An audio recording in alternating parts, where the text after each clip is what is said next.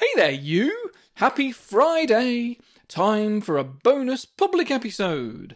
Quick reminder that if you like these short episodes every Friday, there are longer episodes on Mondays on Patreon to help keep your mental health topped up, along with weekly hypnotherapy sessions.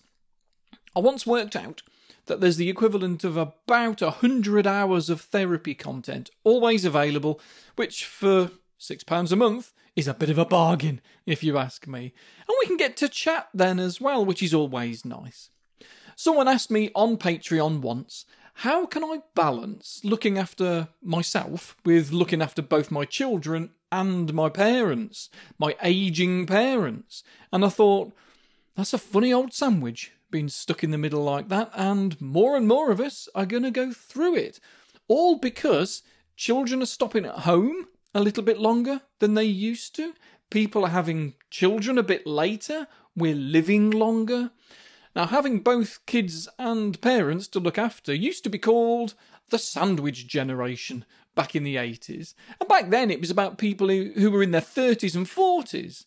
It's now about people in their 50s. There was a study a couple of years ago that showed that on average, a quarter of people aged 20 to 34 are still living with their parents. So we've got a lot of people in their mid-50s looking after a 30-year-old at home maybe, possibly two of them, and also trying to look after a pair of 80-year-old parents who aren't as nimble as they used to be. And on top of that, we've got to look after ourselves as well, haven't we? It's tiring, it's exhausting. So how do we manage this? Well, first off, you need to remember that you're not alone. Delegate if you have to. You can instruct if you have to, but you don't have to be doing everything. Otherwise, you'll end up dropping everything because you can't cope. So, can your children do more than you think? Especially if they're adults, still living at home. And even if they're not, even if they're young, they can pull their weight if they're old enough to do some things. And if you've got siblings, but they're not local, that's a common help. Be specific. When you need help with something, you can't be vague. You can't just say, I need you lot to pull your weight. They might end up doing a load of things that don't need doing. There was a study a few years ago into social support and caregiver distress that tried to explain some inconsistencies in previous research that was done during the 90s.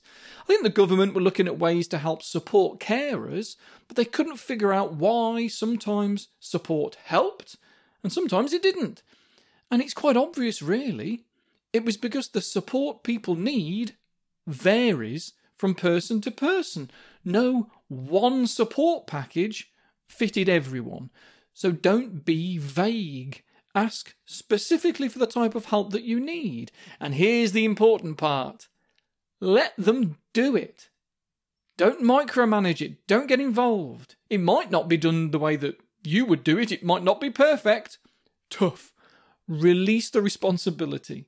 Having a job not done as well as you like is still going to feel better than the feelings of resentment that you might carry around for not being supported. One thing worth remembering is something that we call unified detachment. It's a phrase that comes up in couples counselling a lot, and it's used really as a way to help people to see things from somebody else's perspective. So that when arguments happen, it's not that it's you versus them, it's the two of you versus the problem. And we all need that attitude at times. If your kids can't get motivated to do their homework because it's a nice day and after a miserable wet week the sun comes out for a few hours and all they want to do is kick a football about in the park or something, then it's not you against them. It's you and them versus the homework. So for many areas of your life, you need to phrase things that way. Ask the people involved in the delegating thing, what can we do about this? How can we make it easier? How can we support mum with dad's dementia and her knackered hip? You can come up with some solutions together that way. Right then, I need to love you and leave you for another day. Look me up on Patreon if you want to support what I do or you want to chat, because if people don't, then this podcast series doesn't happen, because there's no way I'm putting adverts on it and you can quote me on that. Anyway, enjoy your weekend, folks. See ya!